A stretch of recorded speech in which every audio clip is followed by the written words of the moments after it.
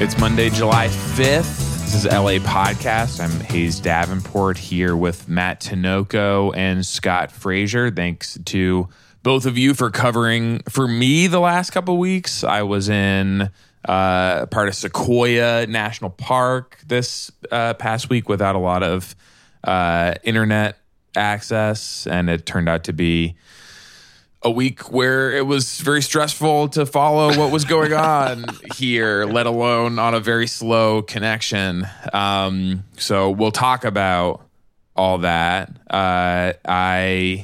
We can tell some quick LA stories. Does anyone have any? Alyssa's on vacation. Alyssa is on vacation this week. Enjoying her own time in, I guess, the forest. I don't really have an LA story, but on the way to Sequoia, I went through parts of Tulare County, Kings Canyon, and a little town called Three Rivers. And the conditions just could not be primer for vast conflagration. The wind was going so hard. Yeah. It was 106. Jesus. Everything was like so dried out. You know, we ended up like higher up in the mountains where it's like cooler and you can like exist. But just farther up a little twisty road. Yeah, exactly. And it just feels like, you know, like we, as significant as our fire risk is here, we occupy like kind of a privileged condition compared to a lot of California, where the risk is so extreme. I mean, this was June, right? And it was shocking just to see how how hazardous the conditions are out there. My LA story, I guess, is that my partner Sarah and I we were doula shopping, which was, I mean, it feels like it was not something I expected to be doing. I'll say that. I didn't even know what a doula did really up until very recently, but the doula community in Los Angeles rolls deep. We are doing this kind of last minute. So we had the experience of talking to a bunch of different people who were not available for various reasons during the month of our due date. But there's like an extensive network. They all lean on each other for support. It was really nice actually getting to talk to so many different people about this birth process. And fortunately, we were able to find somebody who's going to be able to help us with that. Shout out to LA's doula community. We have doulas here. We got doulas. I guess the thing that I'll add for my LA story is that I got to go to the Central Los Angeles Library for the first time in a very long time. Wow. And there's not a lot of people in there right now, but it was the first time I've been browsing the stacks, I guess, in a long time, and it was nice. I went to there was a book there by Charlotta Bass that she was the editor of a Black newspaper called The California Eagle. It's her memoir, more or less, which it's a very difficult book to find. LAPL Central has a couple of copies that you can just check out on reference. So that's what I went to go visit, look through it in the reference area. And it was I don't know, it's fun to be in that building. Although also it's really highly militarized at this point. I was going to say the librarians are going to be the next department to ask for guns. Yeah, there were a lot of security. Not all of them armed, but many of them armed, and that's I guess just where we are at this point. I guess we'll discuss a little bit of that here in a couple minutes, but it was nice to be in a library. Let's get into it. Yeah, so this past week was a big news week for Los Angeles Municipal Code 41.18, which, if you're at all familiar with how Los Angeles, I guess, regulates the conduct of unhoused people in its public space, is a big law. It's LA's sit, lie, sleep law, which, as currently written, the existing ordinance 41.18 subsection D, that's the big one. That's the one that's attracted a lot of attention over the years. It's an old law. It's from 1968. And subsection D basically just says no person shall at any time sit, lie, or sleep on the sidewalk. It's a very broad ordinance. It encompasses literally everybody. So if you go and sit on the sidewalk in Los Angeles right now, depending on the time of day and certain other circumstances, you could be, in theory, prosecuted for a misdemeanor crime. But the reality is it doesn't encompass everybody at all. It has never, ever been used that way. This is a law targeted at people experiencing homelessness. And not even enforced. It's always been enforced 100% arbitrarily. It is only enforced when it is considered to be like politically urgent to get a specific person or a specific encampment out of a specific area, or at the discretion of law enforcement. I just want to say too, because Matt, you said like as written, but like as written, it doesn't even have to do with the time of the day. It's at any time, and so it's like the as written law is not enforceable because I don't know, almost 15 years ago now, the federal court system said that it was unconstitutional, and that I believe it was actually a cruel and unusual punishment for this law as written to be enforced against unhoused people who had no other provided option than to sleep in the street. So I think it would be helpful to talk about what happened this week. So broadly, the city council passed in a 13-2 vote on Thursday a new ordinance that reinstates 4118 under somewhat new terms. It didn't actually go, it wasn't unanimous, so it doesn't actually go through until the second reading and a second vote after city council recess on July 28th. But maybe we should start by just going all the way back through the history of this law over the last 3 years. There's been a lot going on. And talk about like how we got to this exact moment. So the history over the course of the past couple of years is pretty simple. The city of Los Angeles was bound by the terms of a settlement that it entered into when the core of 4118 was found to be unconstitutional in the early 2000s. That settlement said that they would not enforce the existing provisions at night, and they would only enforce them during the day and in certain locations until such time as the city had built a certain number of beds for unhoused people to sleep in. That would give them that would give unhoused people the option to sleep indoors somewhere. So in 2018, Mayor Eric Garcetti said that they had met the terms of that settlement known as the Jones Settlement. But shortly after that, there was another federal ruling, the Martin v. Boise ruling, which applied the same standard that LA had been held to without an explicit numeric number of beds that they needed to provide throughout the entire range of the Ninth Circuit federal court system, which is basically the entire Western United States. So once that happened, then city council realized that they were going to need to more or less completely rewrite this law. And they've been trying to do it ever since. In 2019, Councilmember Mitch O'Farrell from the 13th District, Echo Park, Silver Lake, Hollywood, et cetera, put forward a version of this bill of this ordinance that would have banned unhoused people from sleeping anywhere near parks, schools, daycare centers. It was shut down at the time. We talked about it on the show. Other members of the city council even were saying, this is too punitive. Where would it allow people to sleep? There was a really good map that the LA Times did at the time. Matt Stiles, Emily Alpert Reyes, Ryan Menezes put together, showing that it would put off limits about 25% of the entire city of Los Angeles, make it illegal to sleep in those locations. So that got shut down. And then the following year during the pandemic, they came back to this idea. Now, it was sort of a fraught issue at the time because, of course, we were in the pandemic. There's an emergency order. And the city was not enforcing a variety of provisions like this one. 4118 was not being enforced. But Councilmember Bob Blumenfield, 3rd District, was one of the authors of a new proposed motion that, again, was unable to gain traction. There was actually a huge public outcry about the potential for this to be reinstated while the pandemic was going on. Yeah, and then those city council members put forward that motion. City Attorney Mike Fewer wrote an ordinance, and then the city council members, I think in part in reaction to the public outcry that happened, said, okay, this ordinance language is actually too harsh. We can't move forward with this right now. It was like the day, if you remember, it was actually like the day before Thanksgiving that they like had this hearing, and Council President Nuri Martinez said, okay, this obviously isn't going through, but I want this back before me as soon as possible, and then kind of quietly just shuttled it off to the Homelessness Committee, where it's been ever since. Until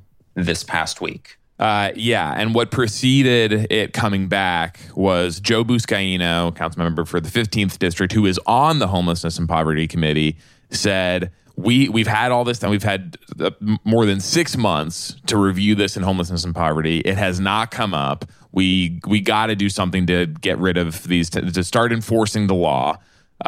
He used an unusual measure, something called Rule 54, where any council member can request that something be pulled out of committee and sent straight to the entire council for a vote. So we said we want to pull 4118 out of committee and have it hit the council floor. That happened on Tuesday. That vote was scheduled for Tuesday.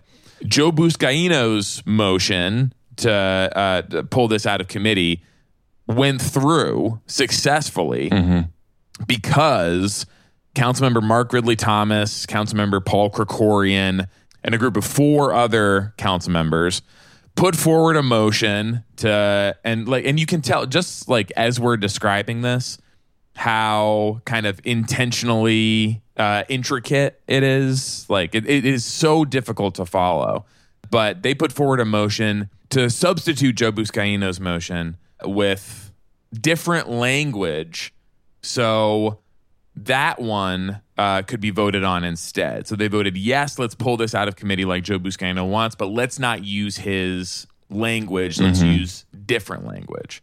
So do we want to talk about what is actually different about this? Right, because this was being billed as, at least in some parts of the press, this new version pitched by Mark Ridley Thomas and by Ridley Thomas and his co-authors was being billed as a more humane version of what Joe Buscaino wanted to happen. The new ordinance, the new proposed ordinance, which will become law at the end of July, likely, basically says, it articulates several like feet distinctions. So like a person may not sit, lie, sleep on the sidewalk or use property. This is one of the big distinctions. So I'll spell out the where.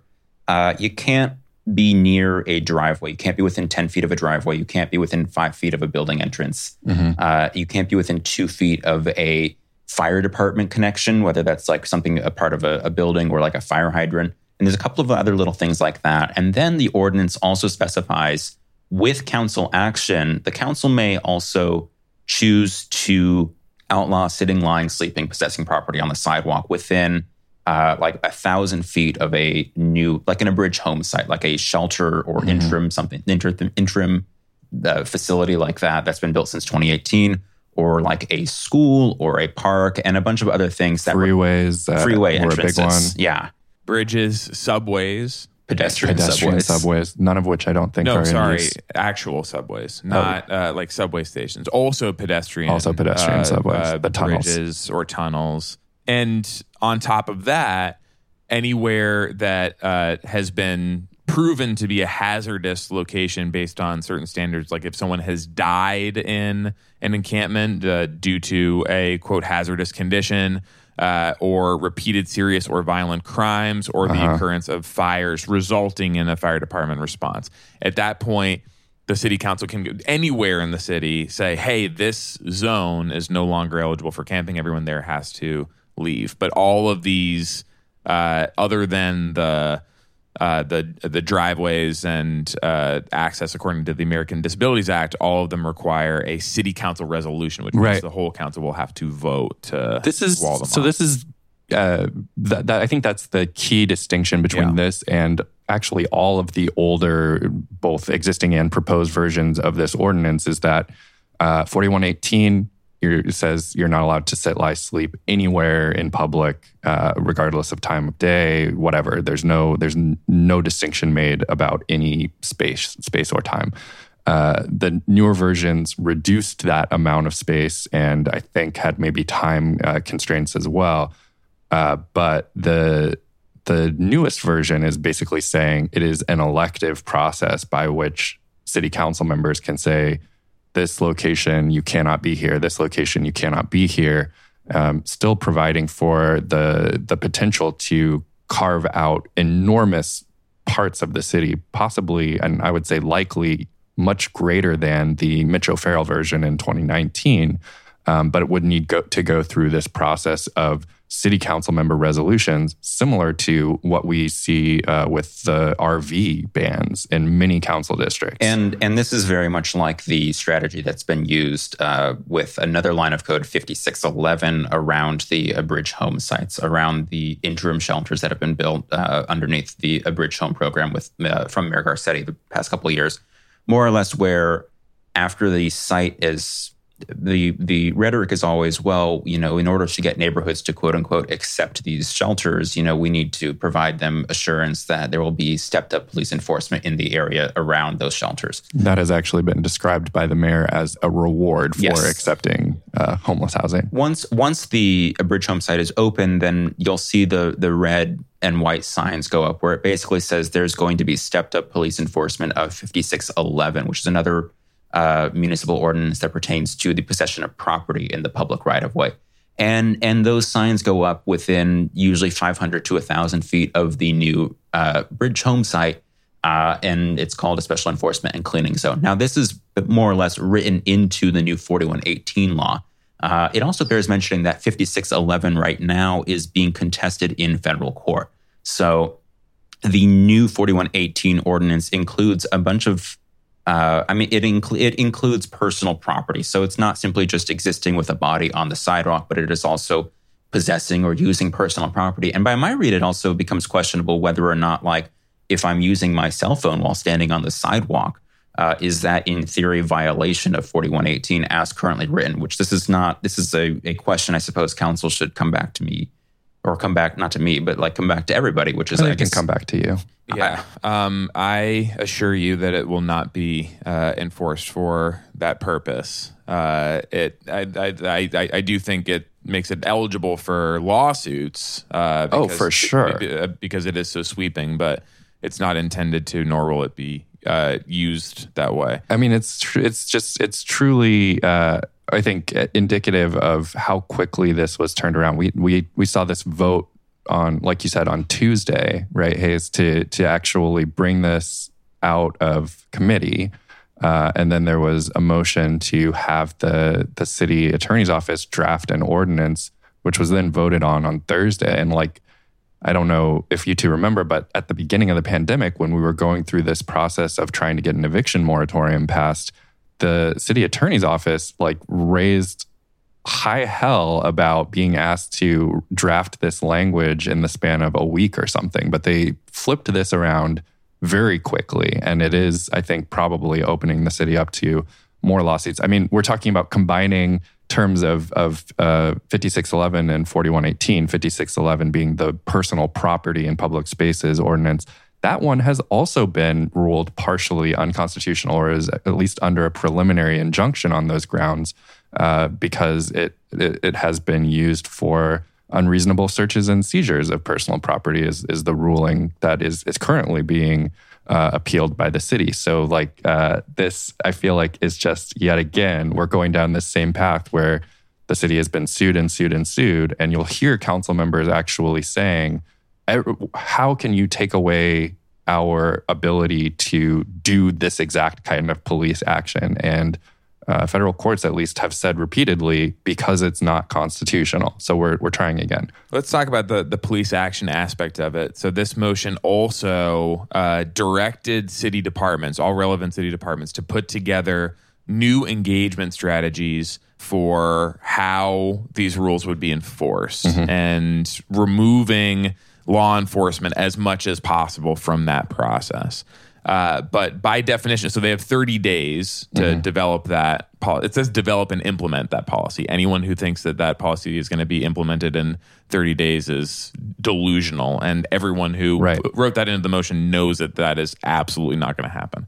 So this policy, the enforcement by definition will go in first. Right. The rules will go in first. And the only department that is available right now to enforce those rules is the LAPD. That's the only structure that's in place for enforcement, and the park rangers and parks. So we'll have to wait to see exactly what that alternative looks like. And the reason that this happened so quickly is, well, there are a few reasons. One is that the month of July is always city council recess. And so they decided that they wanted to get this done before the recess. And there was also some LA Times reporting that indicated that there was pressure on council members to get this done quickly. From billionaire Jeffrey Katzenberg of DreamWorks. This article was... And Quibi, sure. Can't forget that.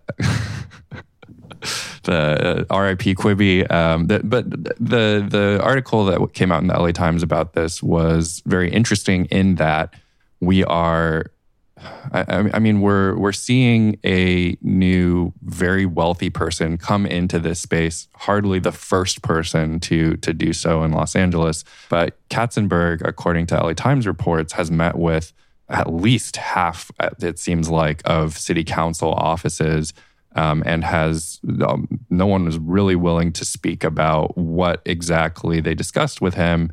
But everyone is saying, he's putting in sweat equity. Oh man, the quote in there is just such a jumble of like MBA buzzwords.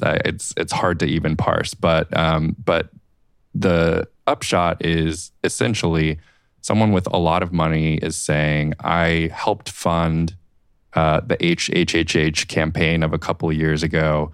Why am I still seeing unhoused people? And city council members appear to be moved by that line of argument, and in such a way that they are taking a different action than fundamentally they were going to take before that happened, before that intervention by Katzenberg. And practically the lines of code that have emerged are quite, they're very different than the other proposals. As we were talking about earlier, we had other proposals that were in 2019 and 2020. And these, I don't know, I guess they're just more refined. There was more thought put into them. But also the point being that it happened rapidly and outside of view of the public. So for example, opportunities for public comment on this have been extremely limited, more or less limited to a few minutes of general public comment on Thursday. Right. That was the first time the public was actually could see the proposed language was, I believe, on Wednesday when it entered the council file after Tuesday when they actually voted to ask the city attorney to do it. The ordinance language it arrived in council on Wednesday. And so that means the only opportunity for the public to actually, digest and give comment was on Thursday. Which, just to clarify, had the council vote been unanimous, which was what the members who were voting in favor were lobbying for, it would not have needed a second reading even. It would have gone into force automatically. So the same after day being signed by the mayor. But yes. Which I think he feels like a formality. He's in D.C. He wouldn't have been able to sign it. But just to say, like this would have gone at light speed, basically. And Mark Ridley Thomas is the chair of the committee where this has been sitting. And at least during Thursday's meeting, Councilmember Nithya Raman, who's also on that committee, has said that they have not discussed it once. And yet, this now is going to a full committee vote. Or full council vote. Raman was saying that she was uncomfortable with voting on something that, as Scott just said, that it has not been discussed in committee, and practically also is that there is no enforcement plan. As we hinted at earlier, as Hayes mentioned earlier, is just that the policy is, or it's not the policy, a law is being passed and formalized without any real thought as to, well, are we going to even in the Buscaino proposal, it was, is there going to be an offer of shelter before enforcing, which like that is absent from this, what's actually going to become law. And like, you can argue whether or not that is salient public policy, if just simply writing it as a line of code is going to, I don't know, work. But like, there's not really, besides the 14-day window between a council resolution, putting up the signs, and then in theory, something happens during that 14 days. But like, that's that it remains unclear. So like, if a sign is put up near a school, police can begin enforcing 14 days after that. But like right now, there is not at least publicly, there's no communication as to what happens during that 14-day period. Is there targeted outreach? Is there going to be motel vouchers made available? This is stuff that is unclear. And I mean, who knows? Like, there's nothing out in the open here. And I don't know if there's thought behind the scenes. Council. Yeah. I mean, it's completely opaque at this point. You might say by design, doing this vote immediately before going on recess, it does seem like a way to just get it out there and get it done. This is something that we're going to continue to follow, because it does seem like one of those things where there's months, if not years, of inaction followed by a lightning round of activity that just launches the city headlong into unconstitutional behavior. So, and one of the most important characteristics of this, I think, is how much discretion it puts in the hands of individual council members and the city council as a body. There's been a lot of talk over the last few years about like removing some of this power from the hands of the city council, setting up separate departments that are just charged with, and like city county agencies with figuring out how to allocate space and where people can and can't sleep and how that is enforced. Instead, any individual city council member can take any section of the city based on pretty broad standards and say, okay, once this passes for up to a year, nobody can camp here. And this will, as a lot of council members, or not a lot, 2 council members said in the meeting, this will have the effect of just shuffling people from block to block around the city, from council district to council district. If you are a council member who decides to take the approach of walling off as much of your district as possible to camping, they will just go to other districts. And because of the traditional collegiality of the council members, like they tend to just like allow this stuff to go through.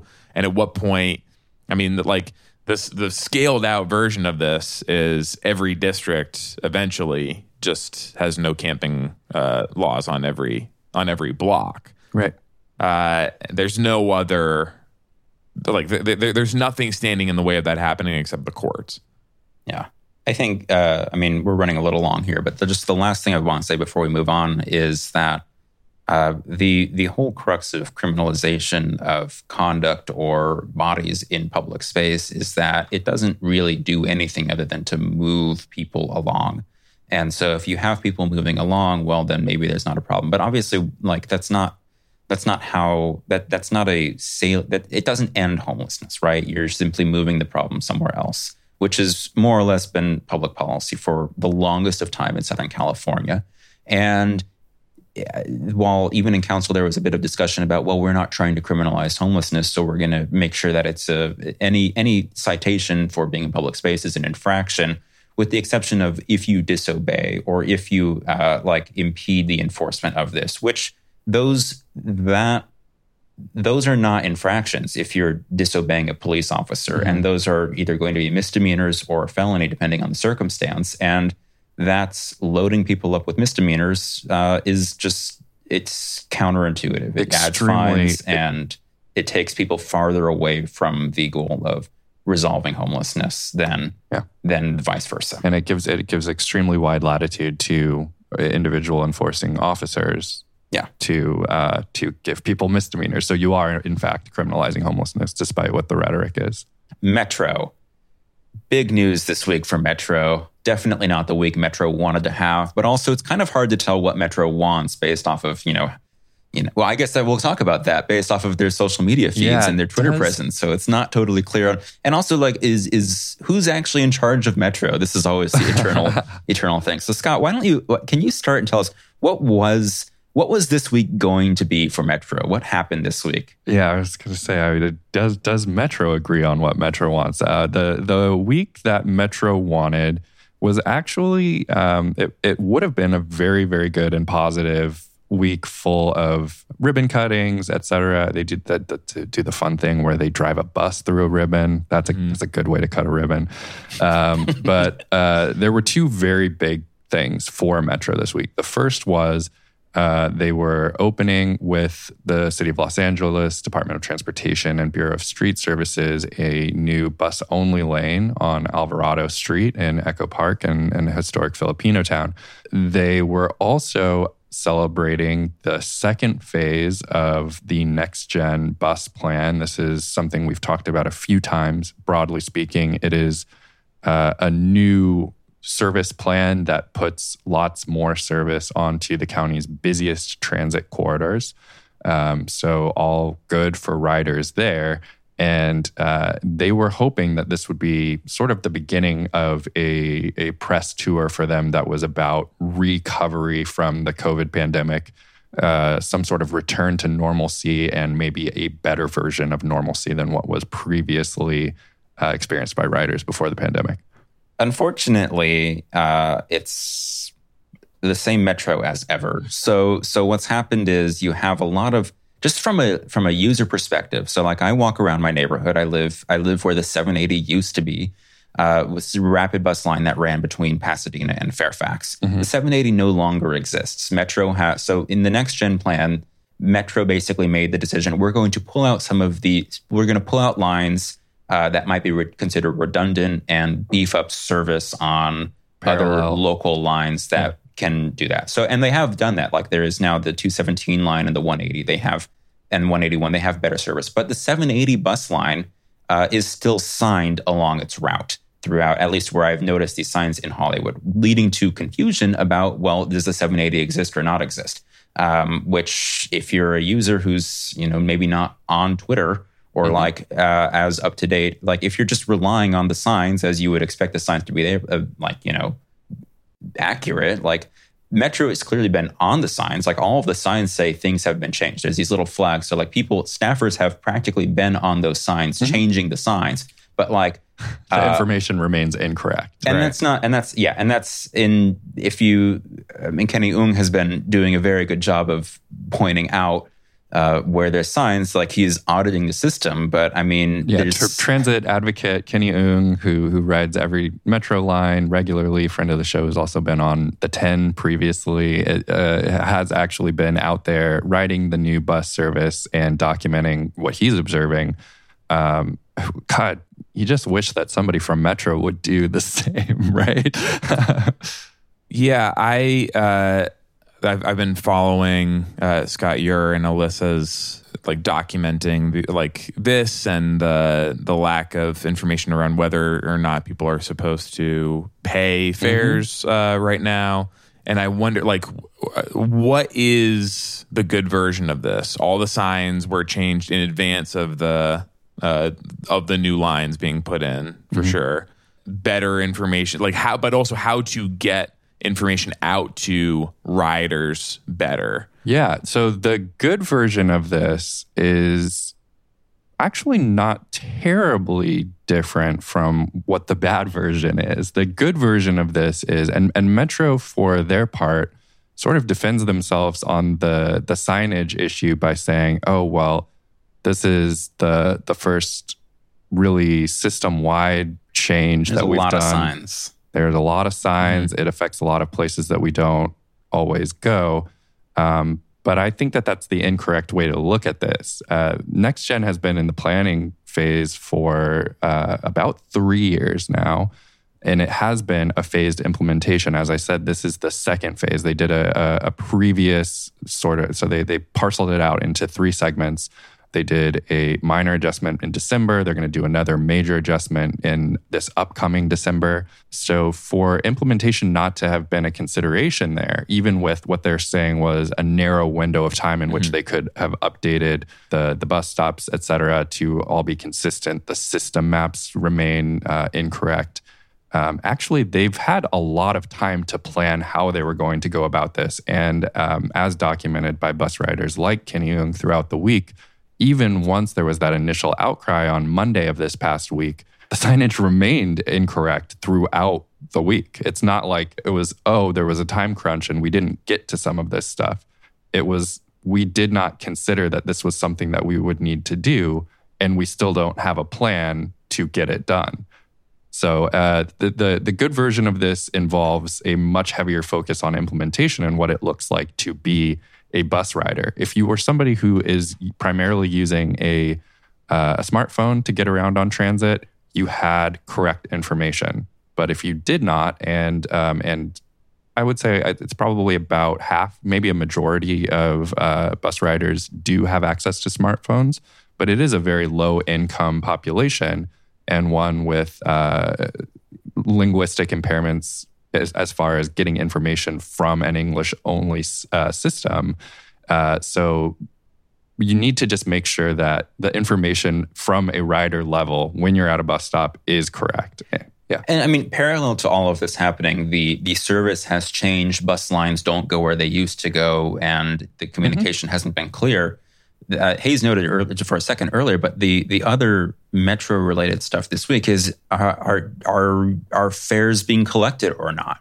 And during the pandemic, with the move towards rear door boarding. So when you get on a metro bus, this area where you tap, with the exception of a couple of lines, I think the Vermont Rapid and the Wilshire Rapid line, the area where you pay your fare is located right next to the driver.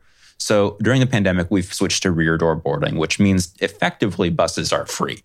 But whether or not buses are free is actually a question that it depending on who you ask, you get a different answer.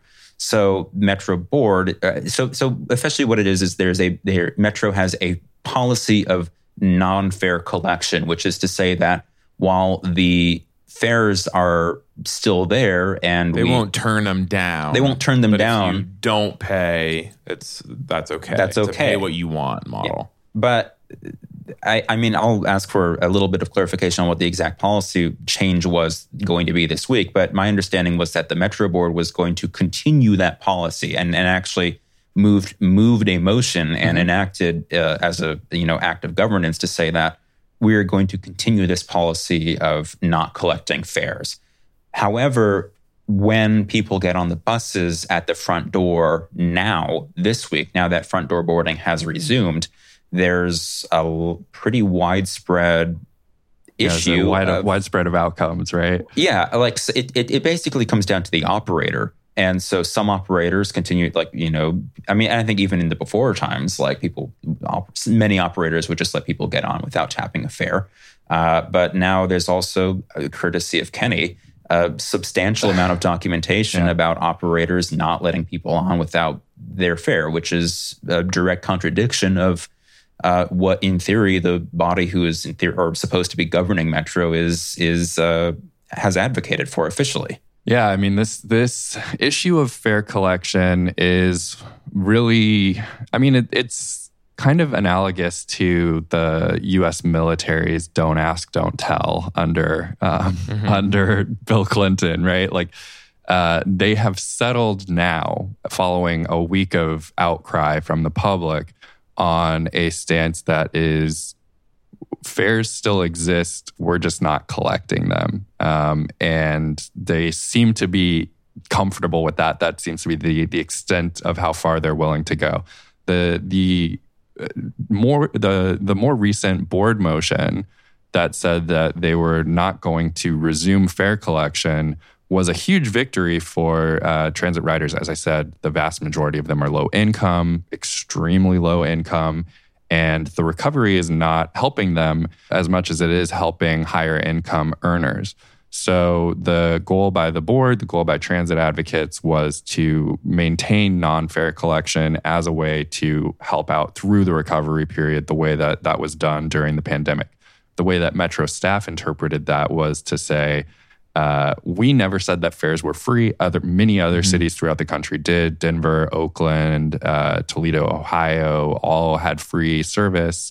But Metro never said that. What they said was, we'll take the fare if you want to pay us. Never mind the fact that drivers won't let you get near them, so you can't pay. So we will continue our existing fare enforcement policy, which is to say fares are not free. And transportation reporter for the LA Times, transportation reporter emeritus, Laura Nelson, do not at her about transportation issues. She won't appreciate it. Actually got screenshots of messages that had been sent to bus operators early on in this week where they were being directed by dispatchers to ask for fares. So Metro staff, and we come back to this question of who is actually in charge. It does seem sort of like the tail is wagging the dog here. Metro Board gives a direction, and it is flouted in intention, if not in the letter of what is actually laid out. Well, Metro has been saying online to anyone who was asked, Metro encourages riders to pay to tap their tap cards when they're able to do so. They were moved later that week. They moved their position to say that they are not collecting fares at this time. You should not need to pay on a Metro bus anywhere that you're riding.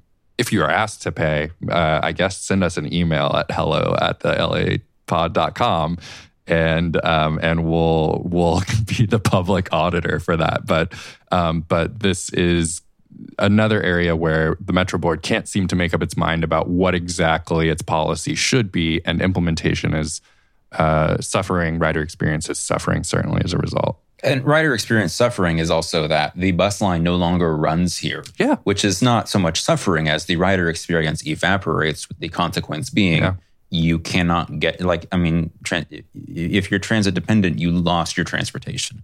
And particularly with the amount of effort and the lousiness of Los Angeles' accessibility, one of the things that Metro has, quote unquote, going for it is, in theory, it's an accessible system.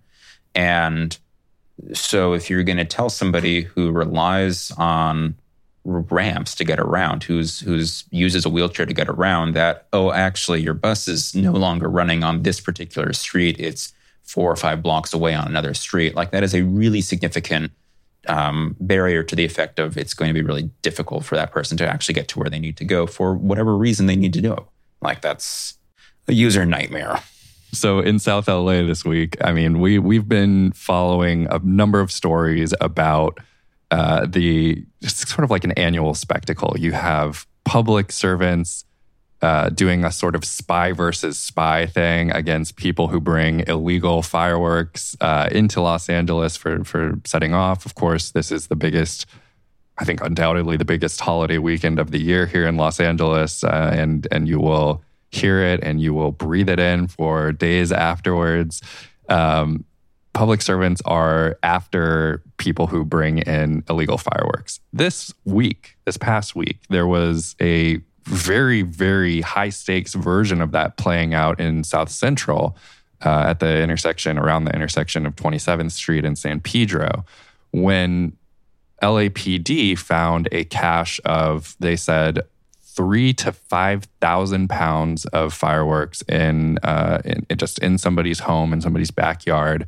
And then after identifying what they were continuously referring to as IEDs, but seem to have just been homemade fireworks potentially, as opposed to commercial grade, they attempted to safely detonate those fireworks in the street in front of the residents, but they actually caused an enormous explosion that damaged homes for blocks around and injured 17 people, sent about half that number to the hospital. So the sequence of how this works is LAPD said that on Tuesday, they received a tip that led them to, on Wednesday, as Scott said, finding all the fireworks in the backyard. Wednesday afternoon, though, they call media to the scene. So this is happening you made the point of like it's a whole show where we're going to show tit for tat here and make a show of it for the general public.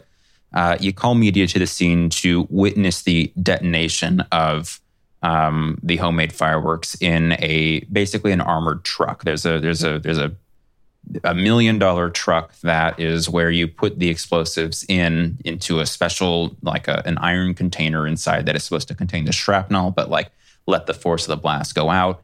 And then they were going to detonate this in view of media, as Scott said, in the middle of a residential street, right? So it's a narrow residential street in South Central with like apartments and houses all over the place.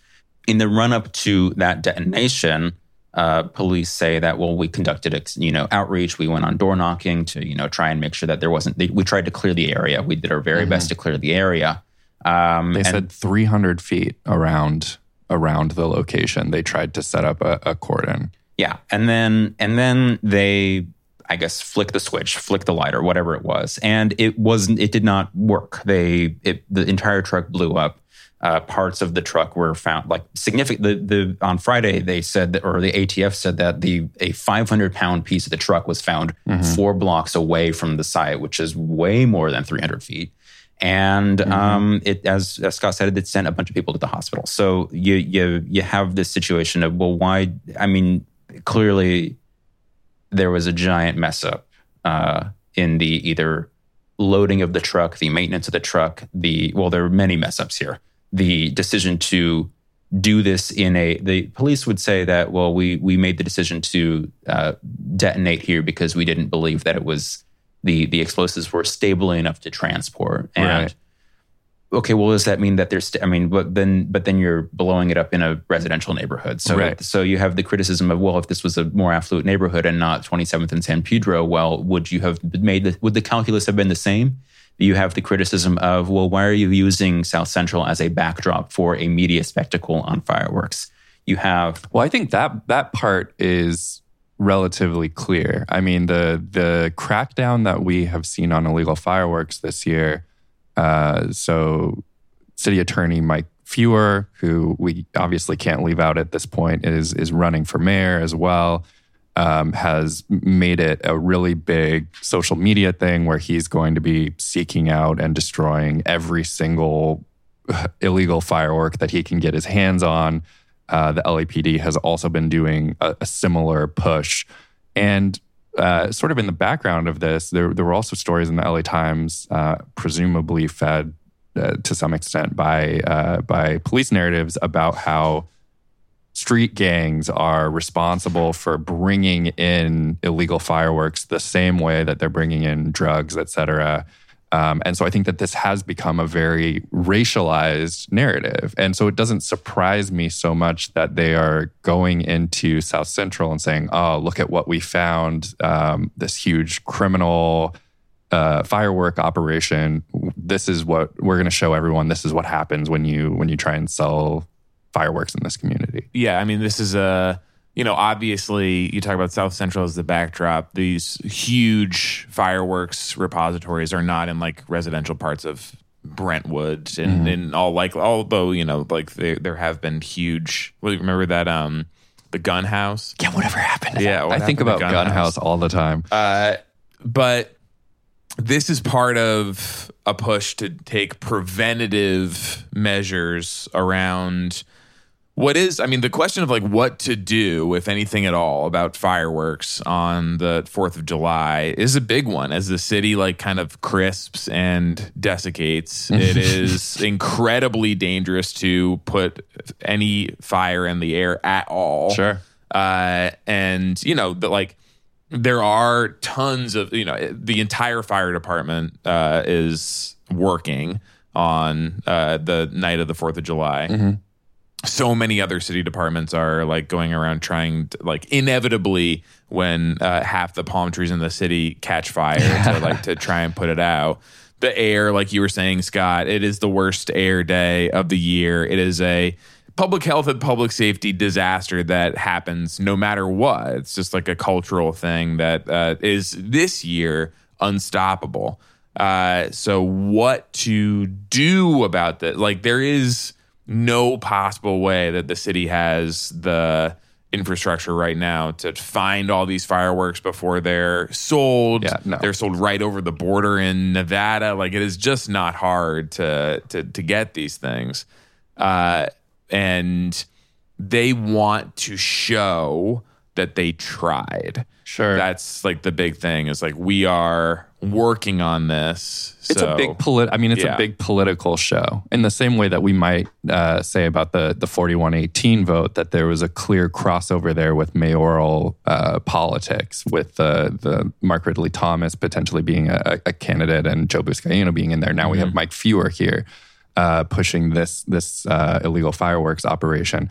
But, the LA Times has reported on several other, and I'll just say like police and city officials will point to the fact that without police intervention, illegal fireworks can be deadly. There was an explosion in Ontario in the Inland Empire not that long ago that killed 2 people that involved these illegal commercial grade fireworks.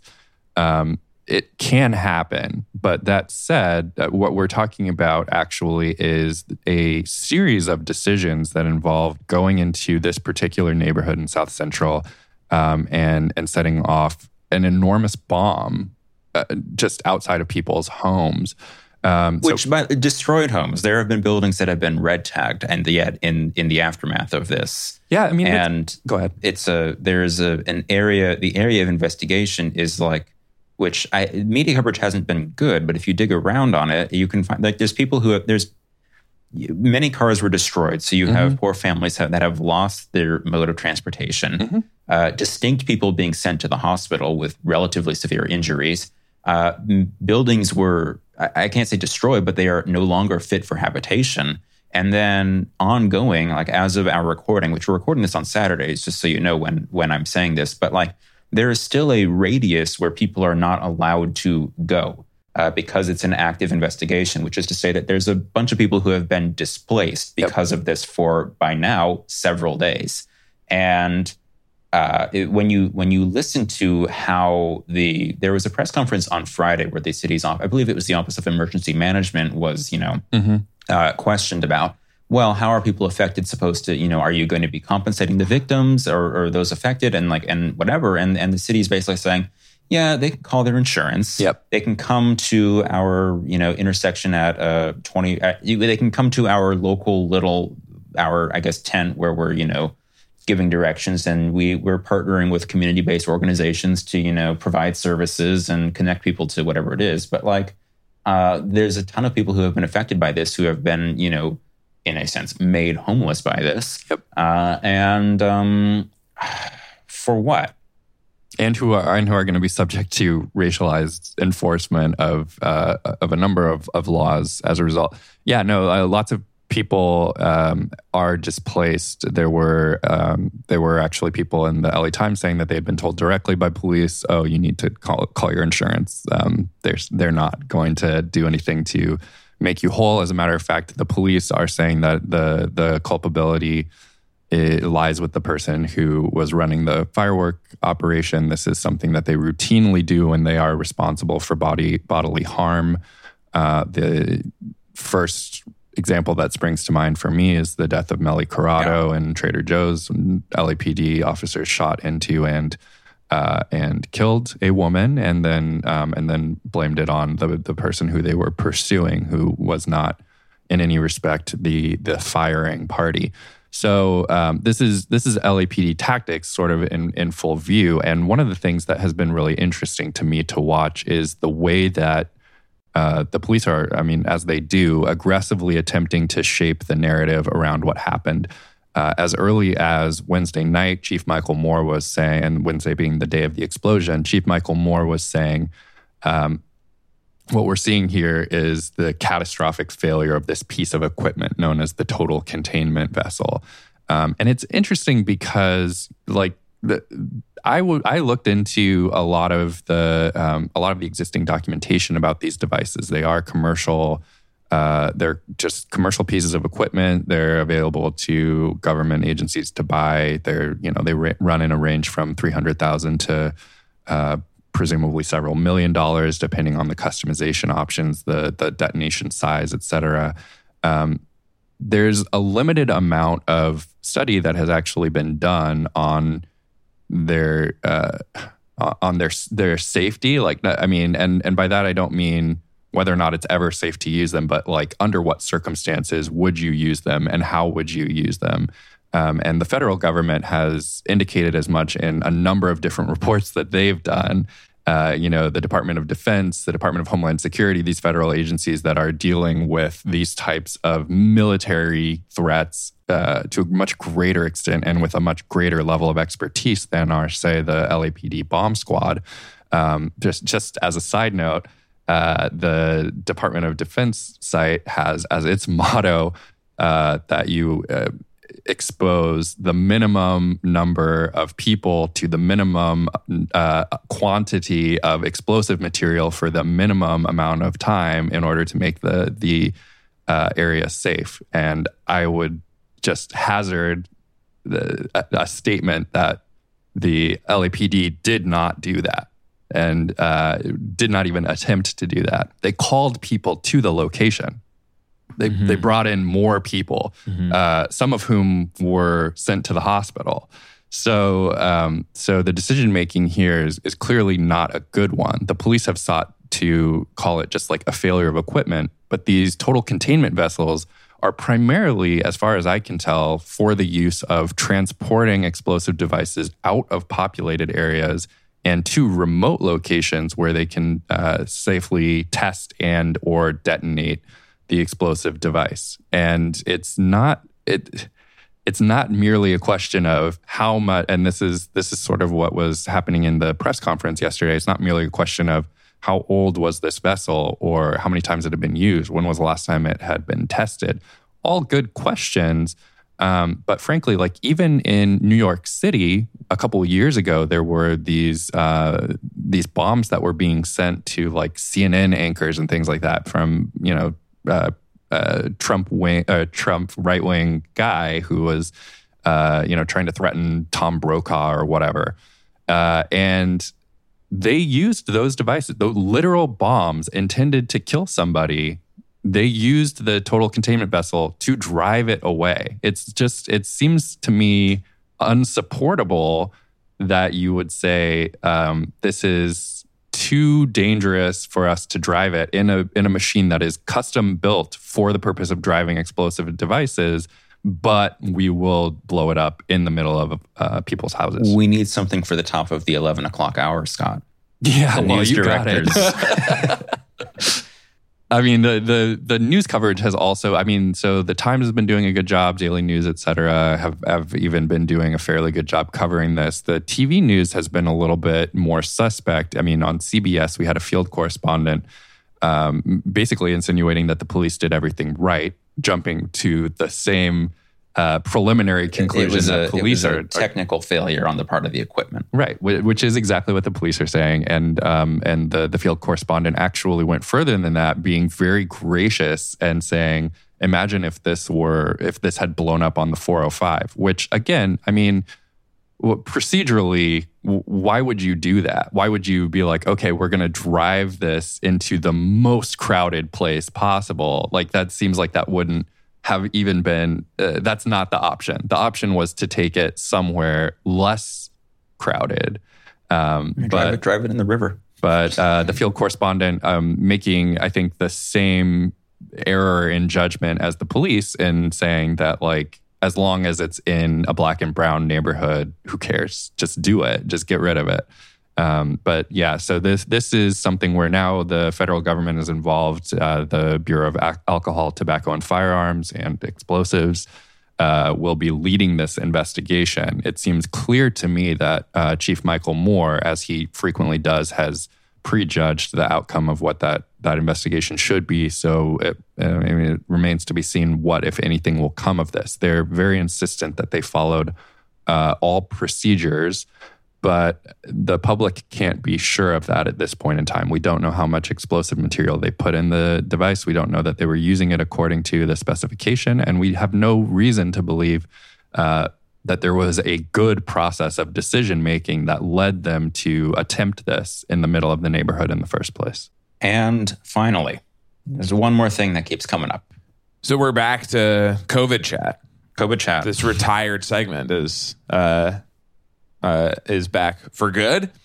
So we reopened in California 2 or so weeks ago, June 15th, full reopening. My wife walked in when I was watching the baseball game last night in Oakland. It's like just like a full crowd, and she's like, "Wait, what happened? Like, when did this happen?" And in that time, most to all of the recommendations around COVID safety, mask wearing, the ability for people to populate the indoor spaces have gone away.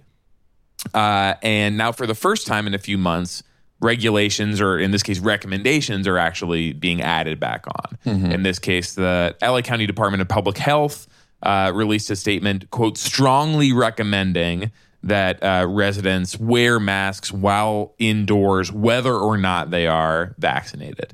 And the big reason for this is the spread of the Delta variant, which originated in India, or is thought to have, it was first observed there. It is identified as a variant of concern by the WHO and the CDC. And it clearly seems, based on everywhere in the world, to spread much faster. And there are also questions about the severity of the infection once you get it. Is this a sign of, like, are we turning back towards COVID lockdowns again?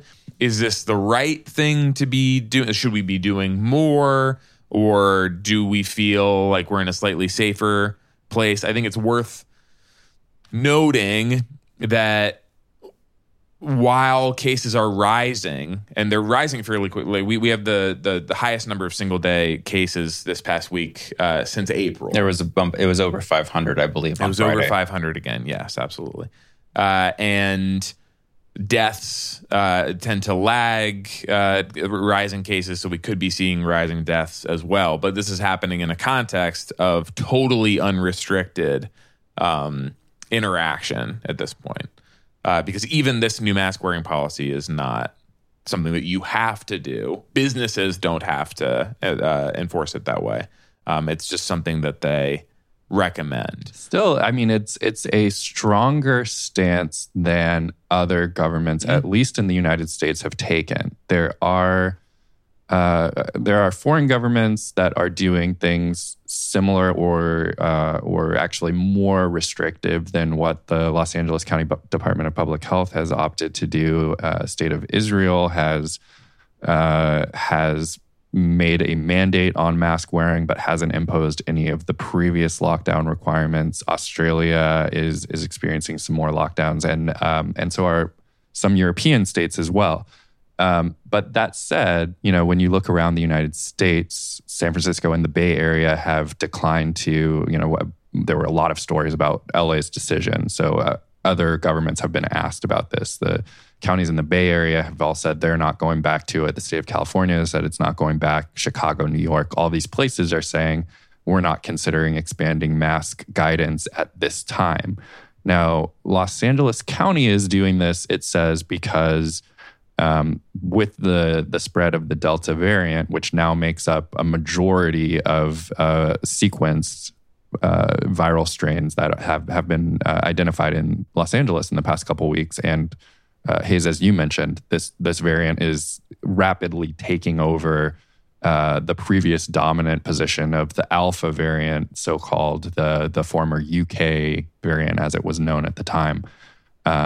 It's taking over everywhere. LA public officials, Muntu Davis, the county health officer, Barbara Ferrer, the head of the public health department, that they are all indicating that their concern is that people, first of all, that we don't know how many people who are vaccinated are getting asymptomatic cases of COVID and actually spreading it to people who are unvaccinated.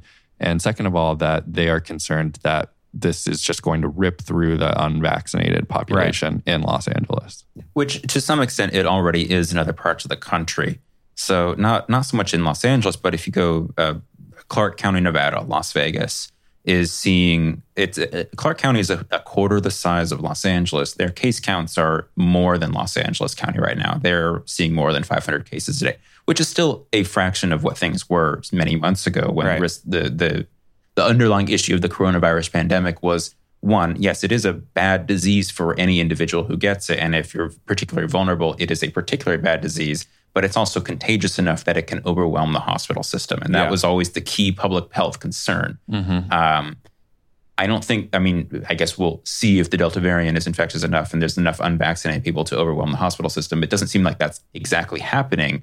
Hospitalizations aren't happening, but the fact remains that it is an incredibly contagious disease that for the individual who's unvaccinated who gets it, that is quite a serious concern. But one of the biggest factors in all this is like a lot of these cases that have been discovered are among vaccinated people.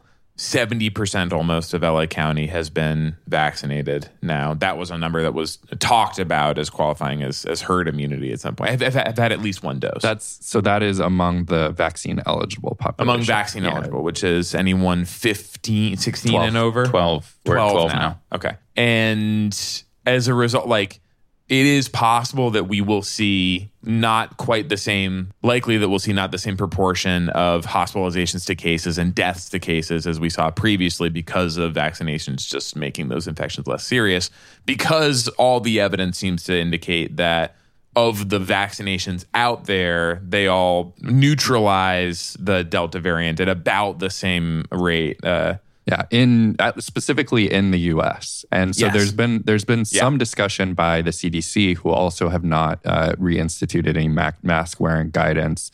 The CDC has repeatedly said the U.S. approved vaccines are all handling the Delta variant, and even if you get one of these so-called breakthrough infections, having been vaccinated previously, you contract COVID. That it would be a minor infection is the stance of the CDC. That is not necessarily the case for some of the vaccines that have been approved elsewhere. But so it's interesting because we're in a situation where, based on what LA County Public Health is saying, anytime there's a new variant and the variation process, like the mutation process, is something that is natural to and inherent to viral spread. There probably are always going to be new variants. Well, it's not probably. There definitely will be if we continue down this pathway where we are right now, where we have an extremely infectious variant and a significant portion of the world unvaccinated and seemingly is going to be unvaccinated for a long time. Right. And so, yes, that's a good point. And so the Delta variant has been able to spread around the world in part because people are resuming these activities of going to other places, and it is ideal conditions for a variant like this to spread. Just to say, based on what has been seen in Australia, they're saying that the Delta variant, as opposed to let's say spring of 2020, we were being told if you were around somebody unmasked for a period of, say, 15 to 20 minutes, you could contract COVID from that person if they had it. Based on what we're able to tell now, the Delta variant, which is possibly 2 to 3 times more transmissible than the original strain of COVID, would spread in several seconds, basically, very minor interaction. So ideal conditions for it to spread all around the globe, particularly among unvaccinated people, and cause serious infections for them. Public health officials have been saying that there's an upper bound on how, even with continued mutation, there's an upper bound on how transmissible COVID will get. So maybe there's another variant that takes over for the Delta variant, but it's not a given. And public health officials have been split on this issue of whether or not LA's guidance is actually a good idea. There are some people who have actually said it is counter to the larger goal of getting more people vaccinated, particularly in Black and Brown communities and the conservative North County region of Los Angeles County. Also, the highly Black and Brown area too. The Antelope Valley specifically. Absolutely. So, but you have this messaging of getting vaccinated will be good for you personally, But if you're saying, but the restrictions are not going to fundamentally change, at least this is the thinking from some public health officials, then you are undercutting that messaging to a certain degree. That's true of a lot of stuff. I mean, in this case, I think like wearing a mask at the grocery store it's a different kind of restriction than like losing like something that results in you losing your job or like personal isolation and things like that. And now, I mean, it feels like it's so different from the beginning of the pandemic, where we were balancing the widespread job loss and economic harm and the other like social effects of the lockdown with a totally vulnerable population for a disease that was still not widely understood, but we knew was really, really dangerous. We're like, we have to do this. Now I don't think that's so clear at all. I don't know what the right answer is necessarily. And I think we're recording the show in person with no masks. Yeah. In an enclosed room. I'm still carrying. And so the thing is, I'm still carrying my mask with me. And it's sort of like somebody in the news this week compared it to like dressing for the weather. Like, if you are going out and you feel like you should wear a mask, then you do it. If you don't, you don't. But there's certainly, to me, a case to be made for if we're talking about running up against the most dedicated holdouts, then I feel like the mandates are going to become necessary at some point. San Francisco is the first in California the vaccine mandates, to do you mean, right? a vaccine mandate. That's right, for public employees, for tens of thousands of public employees, and Los Angeles has been resistant to that idea. And apparently on like labor grounds, because SEIU in San Francisco, which represents the majority of their employees, has opposed it there. But to me, like especially if we're talking about voluntarily asking people who are already vaccinated to do something that you're saying, oh, this is not really going to affect you one way or the other. The best argument that you can make is there are 1.3 million people in LA County who are still not eligible to get the vaccine, and they're children. So there is a strong case to be made there. But this sort of like, oh, well, it would be great if you did this guidance. I just don't really see if it's a clear public health risk, then the vaccine mandate has to be the first approach, I would think. More to come, I'm sure. All right, that is our show. This was LA Podcast episode 181. Thank you so much for listening. It's been a pleasure to discuss these issues with Hayes Davenport and Matt Tinoco this week. Matt Tinoco, thank you also for being our managing editor on the podcast. Brian Holmes, thank you for producing.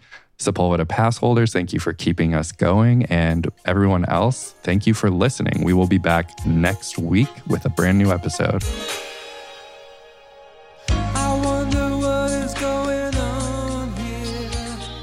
Is the space hell or is it